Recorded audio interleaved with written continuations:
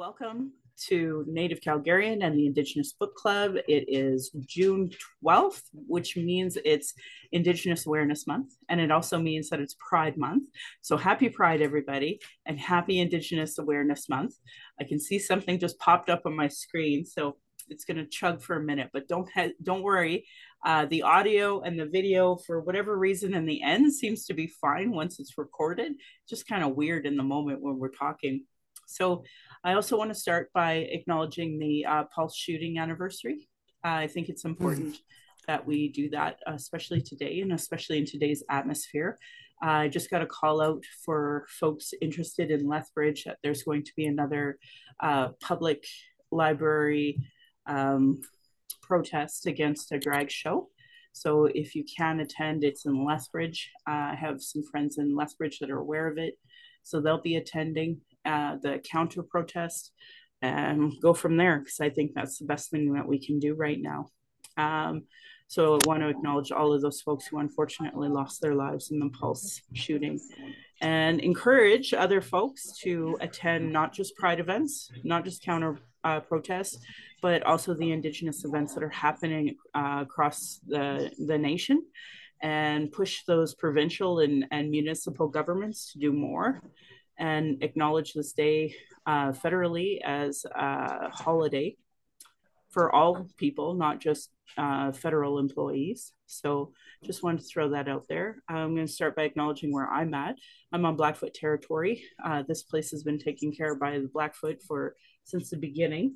And then in 1877, Treaty 7 was signed with the Siksika, Bagani, and Kainai. And I always acknowledge the Blackfeet south of the imposed US-Canadian border, because the border crossed them at the end of the day. But the Treaty 7 was signed with the Stoney as well, the Chiniki, Wesley, Bearspaw Nations, and the Dene from Tsuut'ina. I acknowledge all First Nation, Métis, Inuit, status and non-status across Turtle Island as the keepers of these lands. All non-Indigenous are treaty partners with the government signing on your behalf. So although the government has broken all of the treaties, you as treaty partners in a time of reconciliation can do more to honor those treaties and see your role as a treaty partner in reconciliation. So that's kind of the intro. All Indigenous get to speak first. And I noticed that we have a few folks here that I haven't noticed your names before. So I'm just going to pause for one moment. Yeah, so thanks folks for permission to record. We definitely want to move forward the best way we can. So our selection is Five Little Indians by Michelle Good. And I did send her a Zoom link in the hopes that she could come, but I guess she couldn't come, and which is understandable because she just released yet another book. So imagine she's going to be busy on another book tour. So I'm sure if we watch for like WordFest or something, that she might even come into town. And if you're at the university, which I know we have a few folks here who have those tentacles, if you hear her coming, let us know, and then maybe we can watch or a Zoom. I try to share them on my social medias for folks who are interested. So, Five Little Indians, this might be one of my favorite books I've ever read. And I very rarely finish books, as you all know, because one, they're either incredibly too triggering, or two, I just think they're lame. And I'm like, I don't know why I'm reading this book, but this book is just fantastic. I think for a lot of non-Indigenous, even after they read the TRC, which you are a very small minority, so hats off to you all. For folks who actually do, they don't really understand the impact that it still has. And I think that this book is one of the first real good ones to showcase how that happens, and by quite a few individuals. And one of my favorite parts at the end, because I lived it, was when they were saying, we're going to have this lawsuit. And when we started to do the outreach, how it was triggering, and we actually lost tons of our elders, and we continue to lose more of our people because of how traumatizing and triggering this is without enough cultural resources. So this was one of my favorite books I've come across in a long time. And at the very end, where they had the daughter of the two who had this girl you know, and she was so mad at her dad forever for not understanding why he couldn't stick around, and having her realize for the first time, oh, now I'm starting to understand why. Because like my generation went through this 100%, where we just had these awful human beings in our life and we could never understand why. They couldn't talk about it because they were gaslit for decades. And only once the truth started to come out could families start to heal, and the next generation could start to heal. Geez, I don't want to get too emotional. So I just wanted to throw that out there. I absolutely loved this book and would recommend it to all settlers to read. I heard a rumor once that they were thinking about making it into some kind of like production, which I hope they do. And I should probably talk about Bones of Crows. That's in the theaters right now. So if anybody wants to talk about that and put it out there, please don't hesitate in this book club. Just really encourage people to go. I was given free tickets, but I didn't have the courage to go in public. I don't think I could see that right now because I just lost my granny and my grandpa. So I just don't think I can do that right now. So anyway, I will pass the mic and I'll let our new friend tell us a little bit about this book from her point of view. If you got a chance to read it, if you didn't, that's okay. Just let us know and we'll pass. And then we'll just go down, you know, Kat, Eleanor, Rosemary, Marla, Marie, Marnie, Mike, Nicole, and Siri. We'll go from there. Yeah, do you want to unmute yourself? Yeah. So no, because I only find out about this morning when I text you. Sure. Being, I guess, an academic mentality, so I immediately went to research a little bit on the book. And I did listen to a video by the author, so she read a big chunk of chapter 3. And just kind of like the dynamic that happens in the hotel with the triggers when she quits the job, right? And the other ones get kicked out of her work as well. That was spicy. I loved it. Yeah. I haven't really read it, but I tried to look into that, and like also the first thing that came to my mind is it was 5 Little Indians. So I work in a school teaching kids in my country English because, well, that's one of my skills. So, and then I remember this song, right? 10 Little Indians. And then I remember, using the song to teach. And then I'm thinking, I'm like, what the hell was that? What was I doing? But it's like, you don't have that perspective. Like I did not have the perspective on the dimension, right? Or like anything, completely blind, in my country, even though my grandma herself is from the frontier of Ecuador, so she's also indigenous, but it's just like we don't learn anything about our own people. My grandma denies her own identity, which is, like that's kind of like the thing that I grew up with. So like to come here and see this terrible thing with the residential schools and everything, it's just like honestly I wouldn't have come to Canada if I knew. Yeah, that's fair. So yeah, I don't know, I guess that's all I can say. Yeah, you might be interested to find out. I had shared this article about the amount of immigrants that are actually leaving Canada because of the amount of racism and lack of opportunity that's actually here. Because one, we won't recognize their education, but of course the immense racism that us BIPOC actually experience. So, just so you know, like I totally understand your mom's sentiments. And it's funny, my stepmom and that side, they're white, they're from Austria, and they still experience so much anti-immigrant sentiment that a lot of times they're like, why are we here? So I just, want to amplify and validate what you're saying for sure. Yeah. Okay. If you have anything else. No, I think it was just that. I'm definitely gonna grab it from the university library tomorrow. But, oh, good. Yeah. Just and kind of reflect on the name. That was my main reflection because, I have that impulse, like that academic impulse, like I need to research about this. I need to look this up. I need to have, all this background. But then I was like, okay, how do I connect with this title, you know? And then I thought about that terrible son, you know, that I'm like teaching pre-K kids, you know, when I was 18, when I was working because I've been working since I was like younger, right? So when I was working in a kindergarten then in my country, and I was just like, oh, wow. You know, it's a great point. This probably be the only time I wouldn't scold people for using the term Indians because it's part of the title, but definitely not a preferred term, that's for sure. So, but Michelle Good obviously can say it because she wrote it. So hats off to her. I wish I could write as well as she does. Like, she just sucks you in with every character in a second. So I have nothing but accolades to say about this book. I'll just go alphabetically. Kat, do you want to unmute and let us know what you thought of this book? You bet. I think regarding the term Indian, one of the characters actually does address that and talks about how they're called Indians in the Indian Act, and until that's changed, I guess they will still use the term. You probably said everything, Michelle. I love this book too. All the characters are so beautifully written. It's so moving, and yeah, I read this book last year and was really, and it stuck with me a long, long time.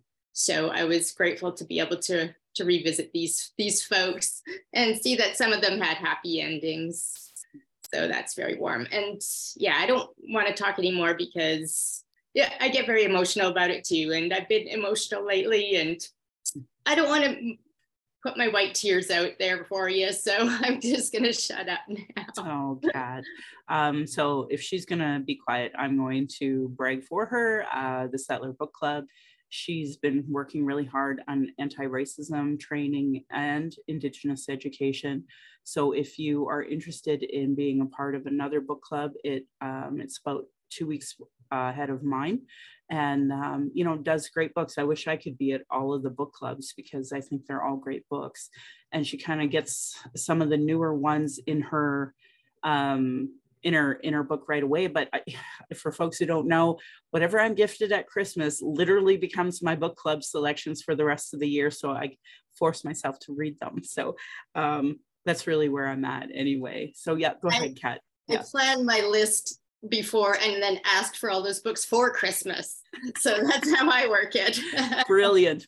You know, my dad always finds these like weird one-offs. Like he gave me one from Ethan Hawke out of all people, right? So like I find, I'm like, well, I'm not putting that in my book club, but I'm still kind of forcing myself to read through them. So yeah, I get you. And that's really smart. And obviously, I think in January, one of the first ones I'll be thinking about is Michelle Good's next book that's just coming out that I'm super excited. I want to read ahead, but you know, we have other books. So. I won't put that one on my list then. Yeah, for sure. I will check with you so we can work things out. And oh, don't hesitate. I never want you to stop your list because I think it's important. And besides, if we had the exact same list, timing, right? Like some people can't hit my book club or can, you know, so never feel bad about that.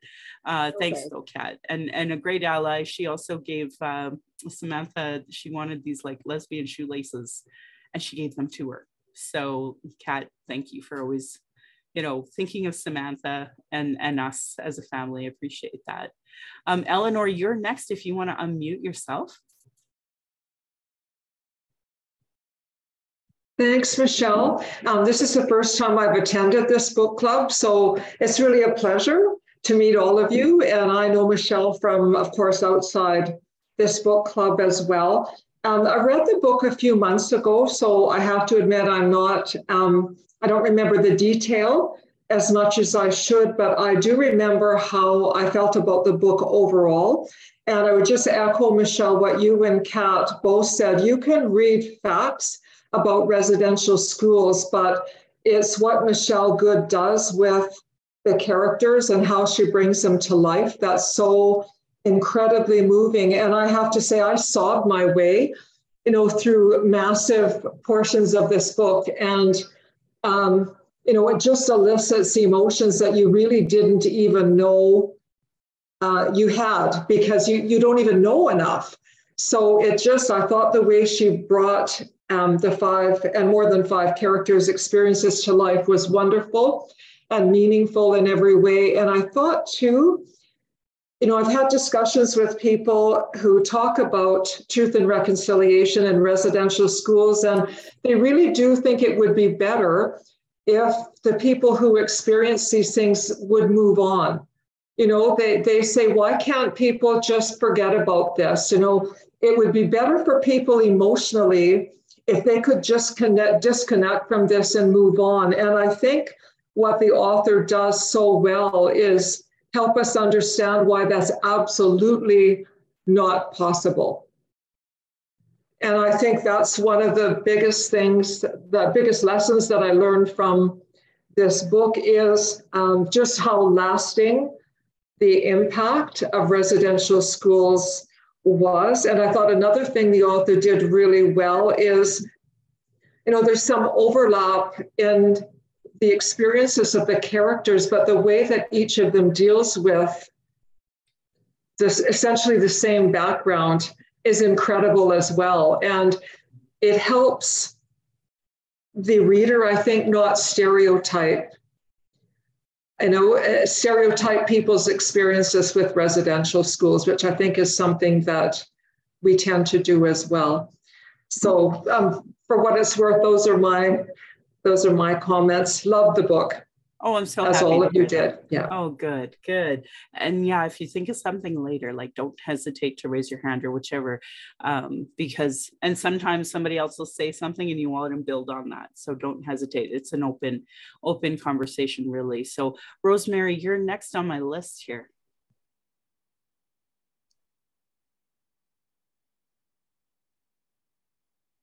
We can't hear you.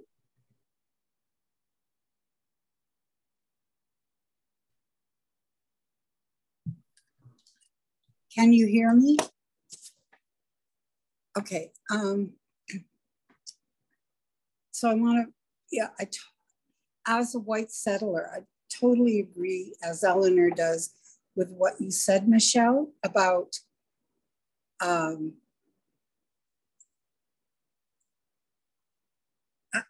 this book goes way beyond the Truth and Reconciliation Commission in terms of trying to engender some real understanding and compassion and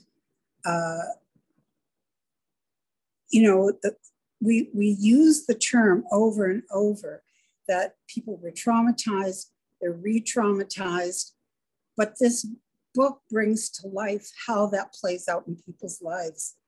And when we read this for Kat's book club, Kat showed us a video where Michelle Good was being interviewed. And she actually read, I think, hundreds, if not thousands, of psychological reports of residential school survivors.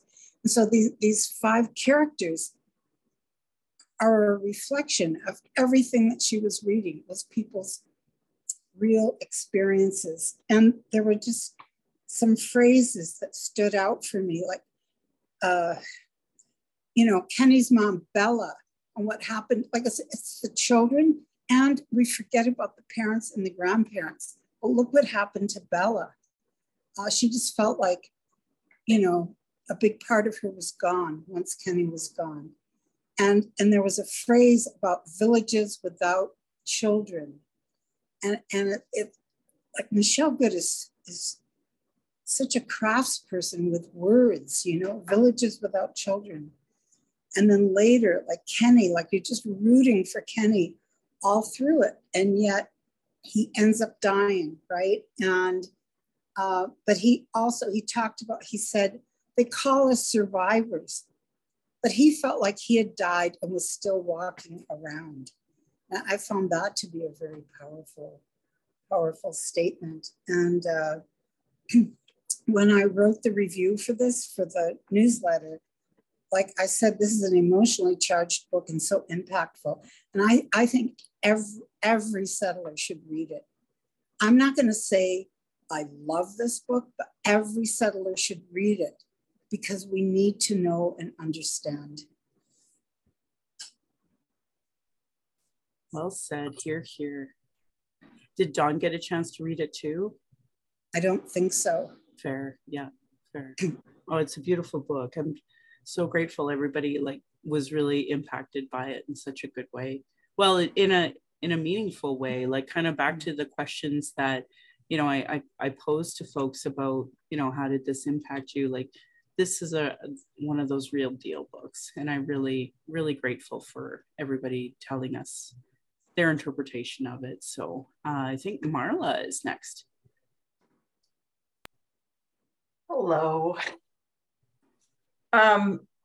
Yeah, I mean, yeah, it's sort of the wrong thing to say. I loved this book, right? But I'm just going to keep echoing the sentiments of everyone.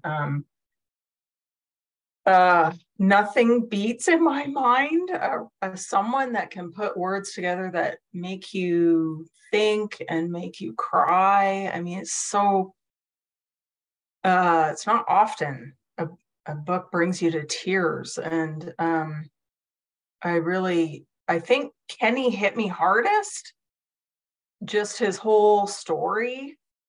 But all of the characters, the ways that they were trying to make it in the world, despite, what had happened to them. And the way that she interwove the characters, I think was really special, because it wasn't just kind of 5 unique people, but understanding how those relationships were like saved them at times, and then were also so challenging for them too. Yeah, really, really meaningful book. I come to this book club, my mind goes 1,000 places at once. So on Friday, I was at a Kairos blanket exercise. And so this was on my mind at the same time, because I had finished reading it. And so that was actually really meaningful too. The exercise itself was very meaningful. Another way, right, to kind of help you learn in, a way that isn't normally available to you, as to what the impact, or, for a second, how it might have felt for a second. But, actually afterwards we sat in a circle and debriefed with one another, and the facilitators, one of the women, she said, my parents, and she's young, I'm 50, she's younger than me. I would guesstimate 30s. And she talked about her parents having to tell her to hide in the hay bales. So that's not very long ago. Yeah. No, just to give you a perspective, like, I graduated high school in a white school in 94. And as we know, the last residential school closed in 96, but then we found out with Cowaness First Nation, there were a few 97. And so just to give perspective, so I'm like, 46 now. And, one of the parts of the book that really scared me, because it's true, if it wasn't for being with my white father, how many times I would have been stolen from a priest or an RCMP or a city police officer, right? And like, I know my dad let me go up to Yellowknife with my mom as a baby. And in retrospect, he's quite lucky I came back, in retrospect. But by that time, they were married and she would have lost her status. So technically, she wasn't an Indian.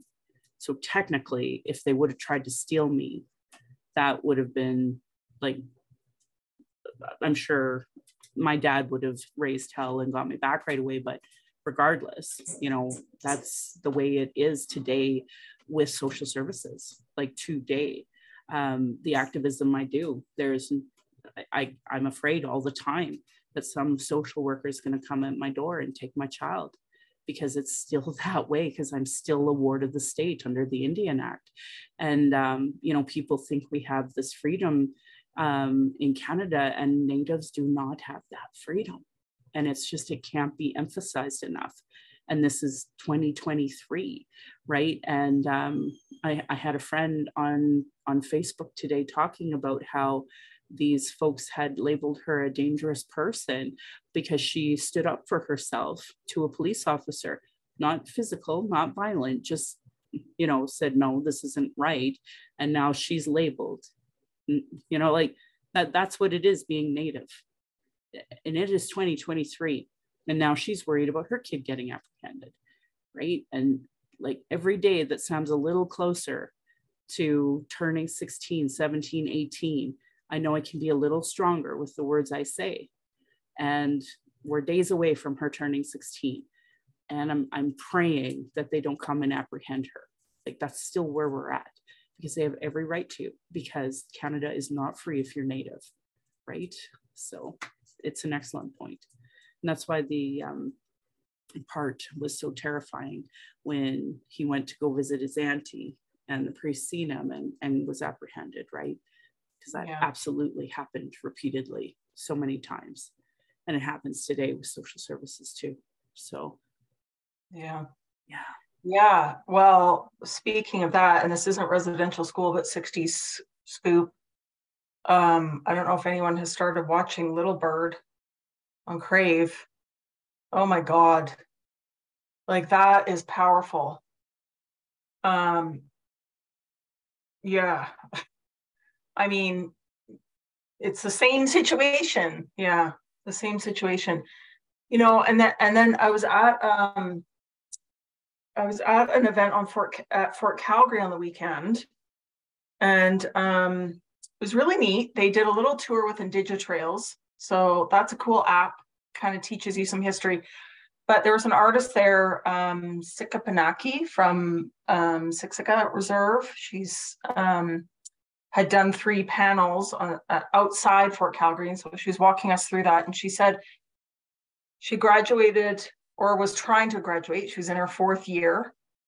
At, what is that? University of the Arts, used to be ACAD. Can't remember the name now, but going through adjudication, and this stand-in professor tells her, how can you say you do traditional Indigenous art when your parents were in residential school? So she had the courage to ask them all to leave. I'm not going to finish this with you, because that's inappropriate. You know, and which took an extra year away from her, right? They stole that from her.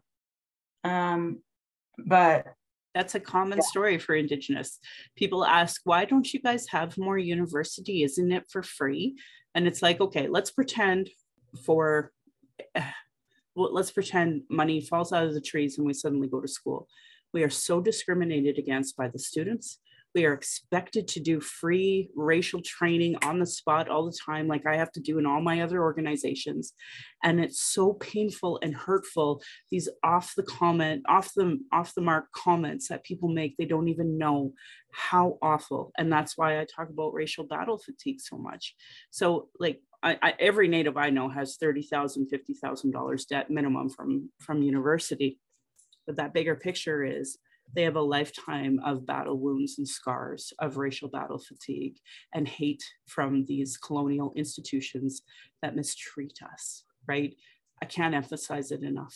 And so when you see a Native with an actual degree, just know how hard they had to fight. And one of my good friends who I love to pieces, you know, he had somebody, he's Two-Spirit, and somebody said to him, well, you know, you don't reference any Native women, and denied him his PhD. So it's been, you know, how many years, him trying to go through this process again with a less jerk off of a professor to article under, right? So this is common for us. We are struggling through universities. If you see a university student, know that they have worked 20 billion times harder than any non-Indigenous person to be where they're at.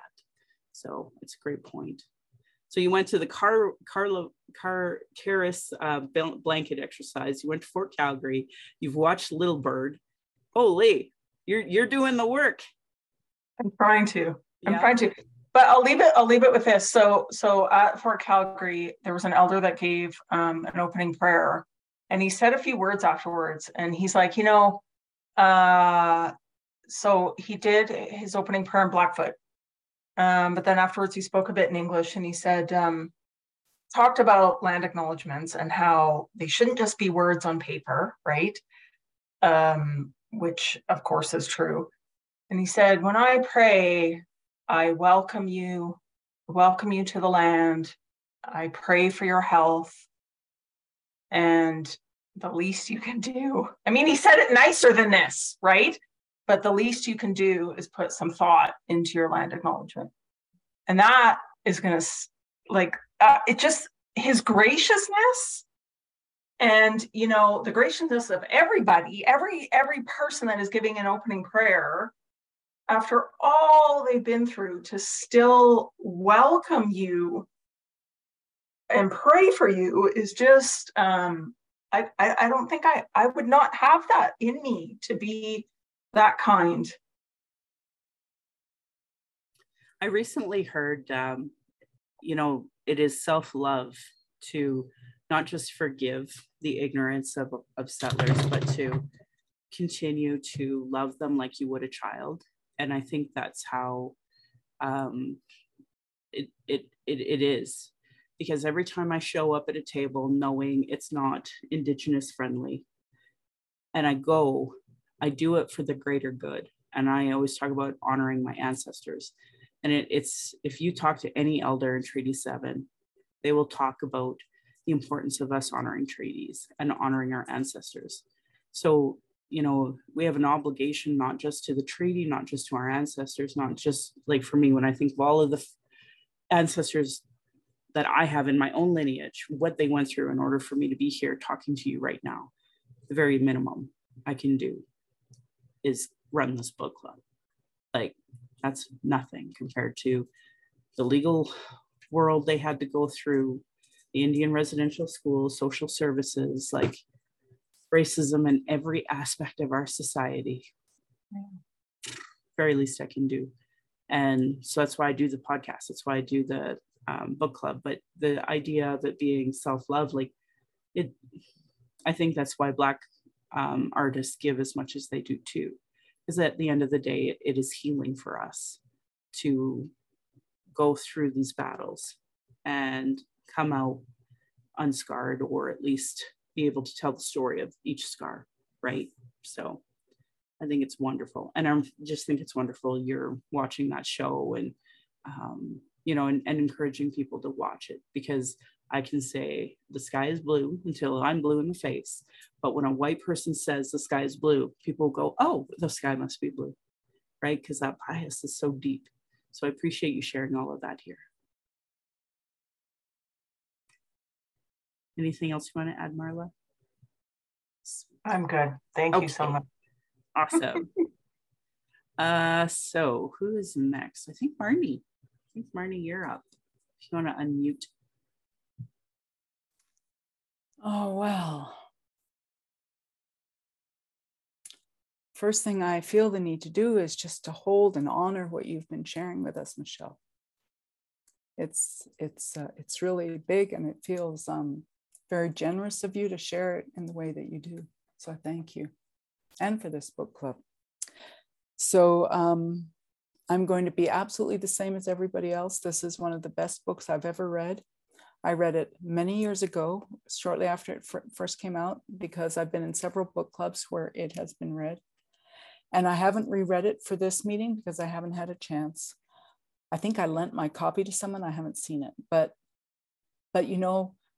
in some ways, I think when, I don't remember who it was. Was it you, Karina, maybe, who said that Michelle Good read thousands, or Eleanor, I don't remember who said this, read thousands of testimonies, Eleanor, and who came up with this? I think maybe that struck me because I don't remember the characters, but I remember the story so deeply. It really went deep into me. And I think it's very easy for us to hear about residential schools. And it's not easy to hear about them, but it was worse to live through them, to hear about residential schools. And they're kind of in a box. You're there till you're 18 and then that's finished. And what this book so admirably does is demonstrate how residential schools never finish and how they are so completely a tool of genocide. And they're being used in Tibet by Chinese people. They're being used in all over the world. This idea of stealing the children and taking them to indoctrination labor camps, and then being released. And I think the one story, and I don't remember the name of the character, that sticks with me is the girl who's put on the bus by the nun and given like 17 effing dollars or something and saying good luck. That, and then we wonder why Indigenous people end up on the street, why Indigenous people end up in poverty. It's so designed for that. And throughout the book, I kept thinking of that painting by Kent Monkman. Do you know the painting I mean? If not, you ought to look it up. The Scream. The Scream. Kent Monkman's a wonderful artist. He's Two-Spirit, he's Indigenous, and this painting is of children being taken, the mothers reaching for them, trying to keep them, the grandmothers, the RCMP just taking the kids. And it perfectly captures what happens. So I think this book should be in every Canadian school. Every high school should read this book, and it should be mandatory reading for every white person who lives on this continent, because it didn't just happen here, it happened south of the border. It's a powerful and wonderful book, and I thank you for bringing it up, Michelle. Oh, yeah. Kind of backtrack to what you said about the bus, though. Like that happens every single day in Canada today by social services, kicking our kids out on the street. And if they're lucky enough to make it home, then we can try to save them. But again, that's MMIW. That's why we have so many, because social services does not help these children. They just say, oh, happy birthday, you're out, right? And they never set these children up for success if they're not already in active addiction prior to. Today they put kids in hotel rooms. So these girls have figured out they can pimp themselves out, pay for their addiction, and it's paid for by the government, and they're at incredible high risk. And that is today, right now. And that's why I'm so afraid of them taking Samantha, because that's exactly where she would go. It's disgusting. And it's all written in reports, and every year we get to read of new ones, right? And every other week I'm doing a vigil for one of our kids, thanks to the carelessness of all the governments. So it's right now. Not just careless, it's intention. Yep, that's why we call it genocide. And that's sad when people try to fight back on that. And like Eleanor was saying, get over it. Yeah. Thanks. Mm-hmm. Talk about not knowing the issues, right? Mm-hmm, mm-hmm. And also having, I imagine there's a profound lack of human empathy if you can't feel what that must be like. And so maybe books like this are important in part because you understand the character, because you're inside the character, and it helps you see what it could be. So thank you. Yeah, no, thank you. And I think I might try to bring up the Bones of Crows trailer, because basically Kent Monkman's painting is recreated with Michelle Thrush acting it, right? Like it's for real. Like even watching the trailer, I can't watch it. So when I was given these tickets to give away, I gave them to whoever wanted them, no problem. But there's no way I could watch this right now, because it is real life acting of this situation, and not from a white settler point of view. It's actually from an Indigenous one. So it actually shows how awful priests are, how awful police are, how awful settlers can be towards us, because you're not going to get white settlers tell that truth. They don't know how to do that. Like the only time I've seen a white settler get hate was, that movie called, I want to say American History X, and it was about white supremacy. That was like one of the only movies that I saw that really captured the hate that we get as not being white, right? It's Edward Norton. It's quite old now, but that's the only time I've seen a white person understand that kind of hate. So, and it was probably Jewish if I looked harder. Maybe that's why they got it. Who knows? So anyway, I'm getting off topic here. Who is next? Mike, would you like to unmute and tell us what about this book from your point of view? Yeah, thank you.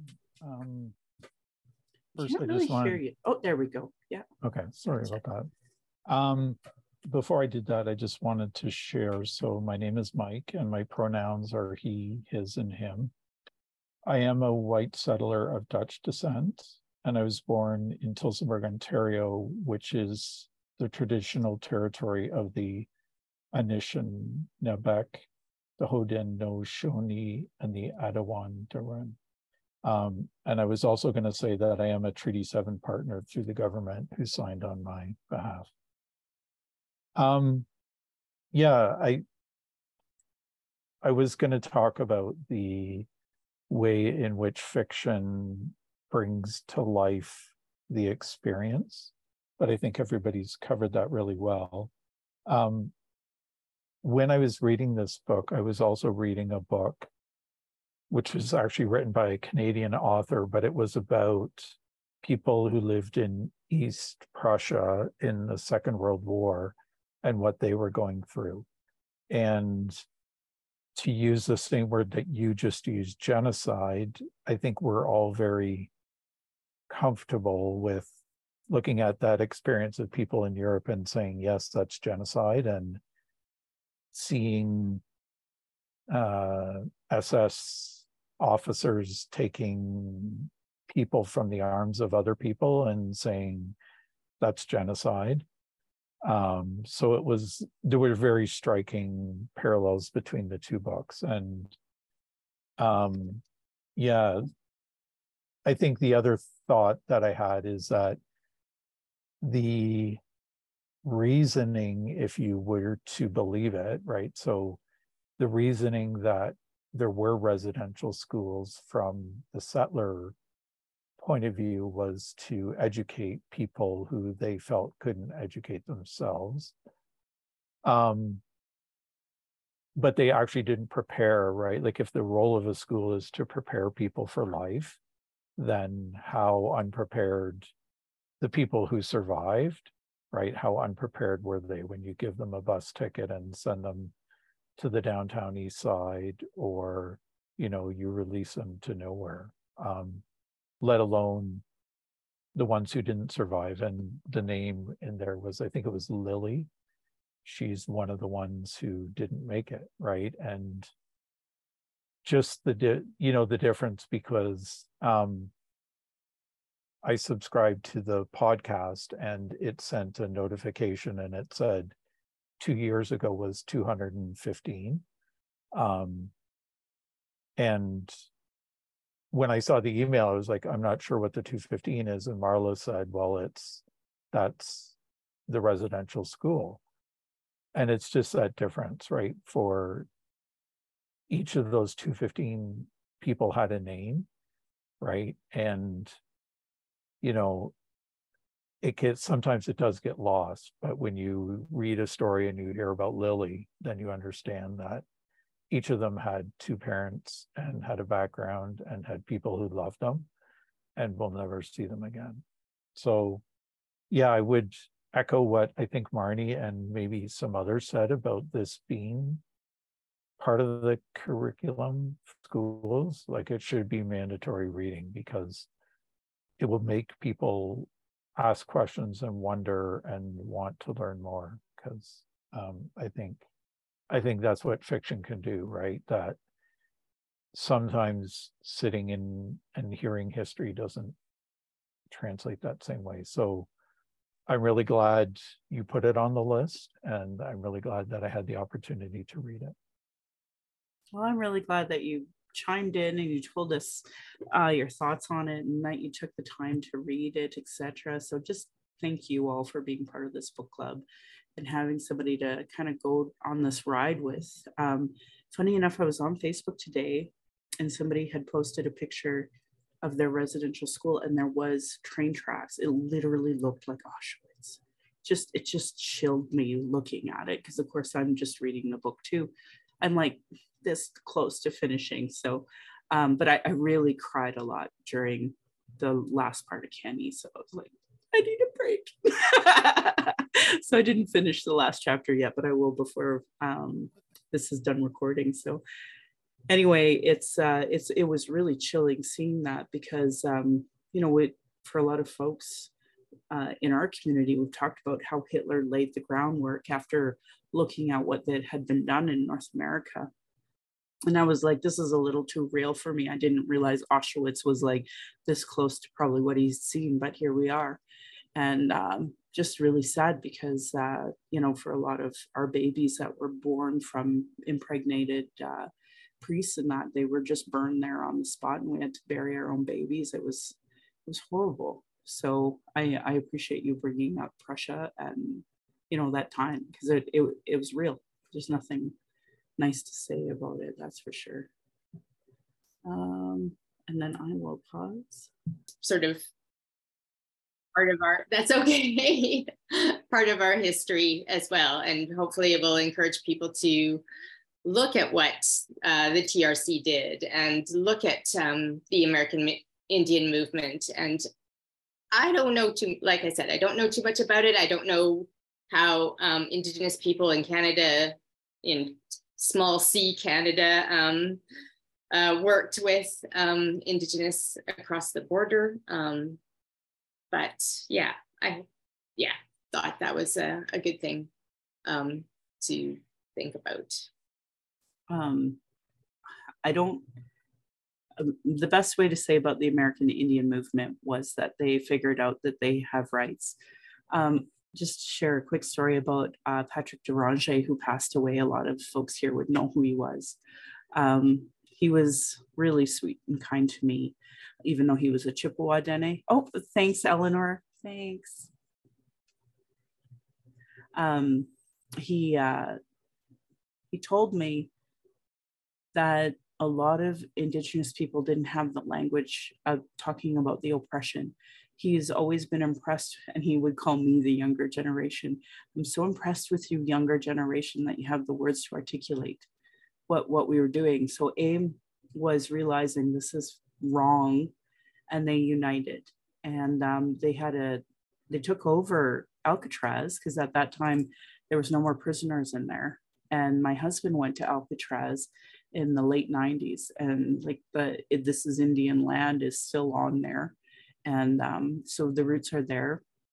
I'd be remiss if I didn't tell you, Leonard Peltier is in jail in the States, and he's a political prisoner. But that said, at that time was still very misogynistic. Even the Black Panthers were. And there's a woman named Annie Mae Anquash, and she went down to the States, and it is believed that she was murdered by them in the worst way. At one point in time, they were certain she was some informant and accused her of that and put a gun in her mouth, but then later actually murdered her. And some people say it was the FBI who did it, but we all think it was the AIM leadership, actually, because they were really paranoid and untrustworthy. And if you notice, I never say free Leonard Peltier, because while he is in jail for the wrong reason, if you look into it, I don't care if he stays there and dies, because I think that more people should be absolutely staying in jail the rest of their life for the way they murder Indigenous people. And that was really cold-blooded what they did to her. And a lot of people think I'm wrong, but I'm going to support her family, who believe that Leonard Peltier and the leadership there did it. And I see misogyny from our males today, and until that goes away, I just don't have that strength. But that doesn't mean that the concept wasn't wrong. The concept was right. And so today, it's interesting, because we have this conversation a lot during all of our vigils for MMIW, because a lot of the women don't feel comfortable with AIM being there, because they were still very abusive, misogynistic men. But the new generation, I would argue, one, don't know the history, but two, you know, they're not the same. They're not the same at all. So I hope that AIM will be seen with a good light here soon. But I also want to see good movement coming from that, right? Like Bear Clan, for example. Bear Clan didn't need to exist if AIM was doing that work, right? But they're not. So I think it's just going to take time. And the other part is that men do need support, Indigenous men. They're not given the same support. Most Indigenous men, the first time they've ever attended a ceremony is in jail. And that is awful and wrong, but that shows, you know, in Canada, the lack of cultural supports so that people can experience these ceremonies long before they're in the system. But the system is still designed to keep us in the system. So how else aren't they, right? So like I would never blame our men for, you know, being in jail or when you're imposed poverty, what choices do you have but illegal activities? And when police hate you so much and throw you in jail for the stupidest things, and then you just get record after record and the legal system is awful, right? So this is where we're at. So anyway, I see 4 messages in the chat that I can't see. Eleanor, I have another meeting at 8. So I understand. This Land podcast, episode 5, talks directly about the link and the attack on Aqua and the oil and gas companies and the Indigenous legal blog on Aqua, which is great. Thank you so much for those, Siri. So yeah, all right, folks. Well, I didn't think we would wrap up so early today, but we seem to have. If you want, I could try to find something with Michelle Good, but if we want to just call it, because it's stupidly hot and I have a cough. I'm trying to not cough all over you all. Stupid air quality. But climate change doesn't exist, right, folks?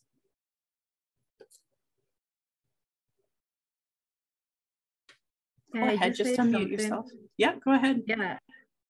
Before we go, guys, I just wanted to mention that we have talked about a lot about like the role of education. And it's also something that she touches on the book, because that part of the chapter that I did listen to, she was so proud that she got a B+, right?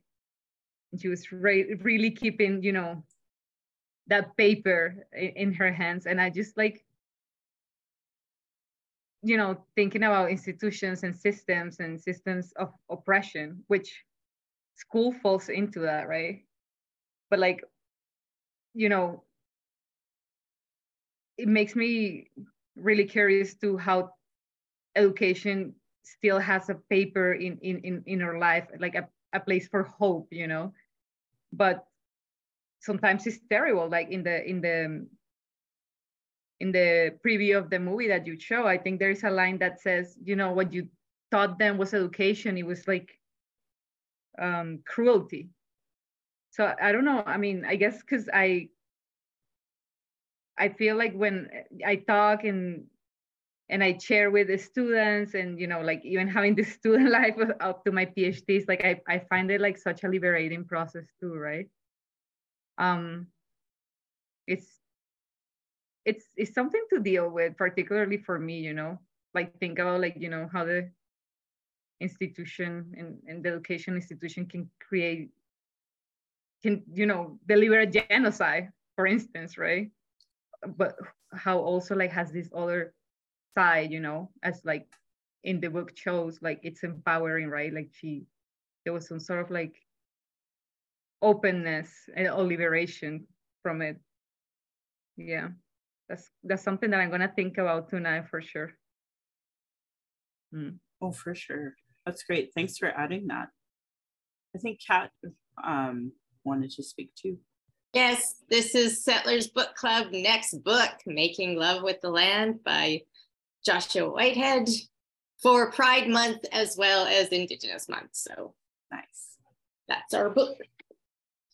Nice. And I'm so grateful for this book club and you and your teachings and everyone's good ideas, thoughts, and wisdom. You always come up with some really great things, everyone. So I really appreciate all of you. Awesome. Well, I really encourage everybody to write a good review because, as you know, Indigenous authors get attacked by racist reviews by racists. So if you have the time and energy, maybe do that. Write a good review. And thank you all for coming.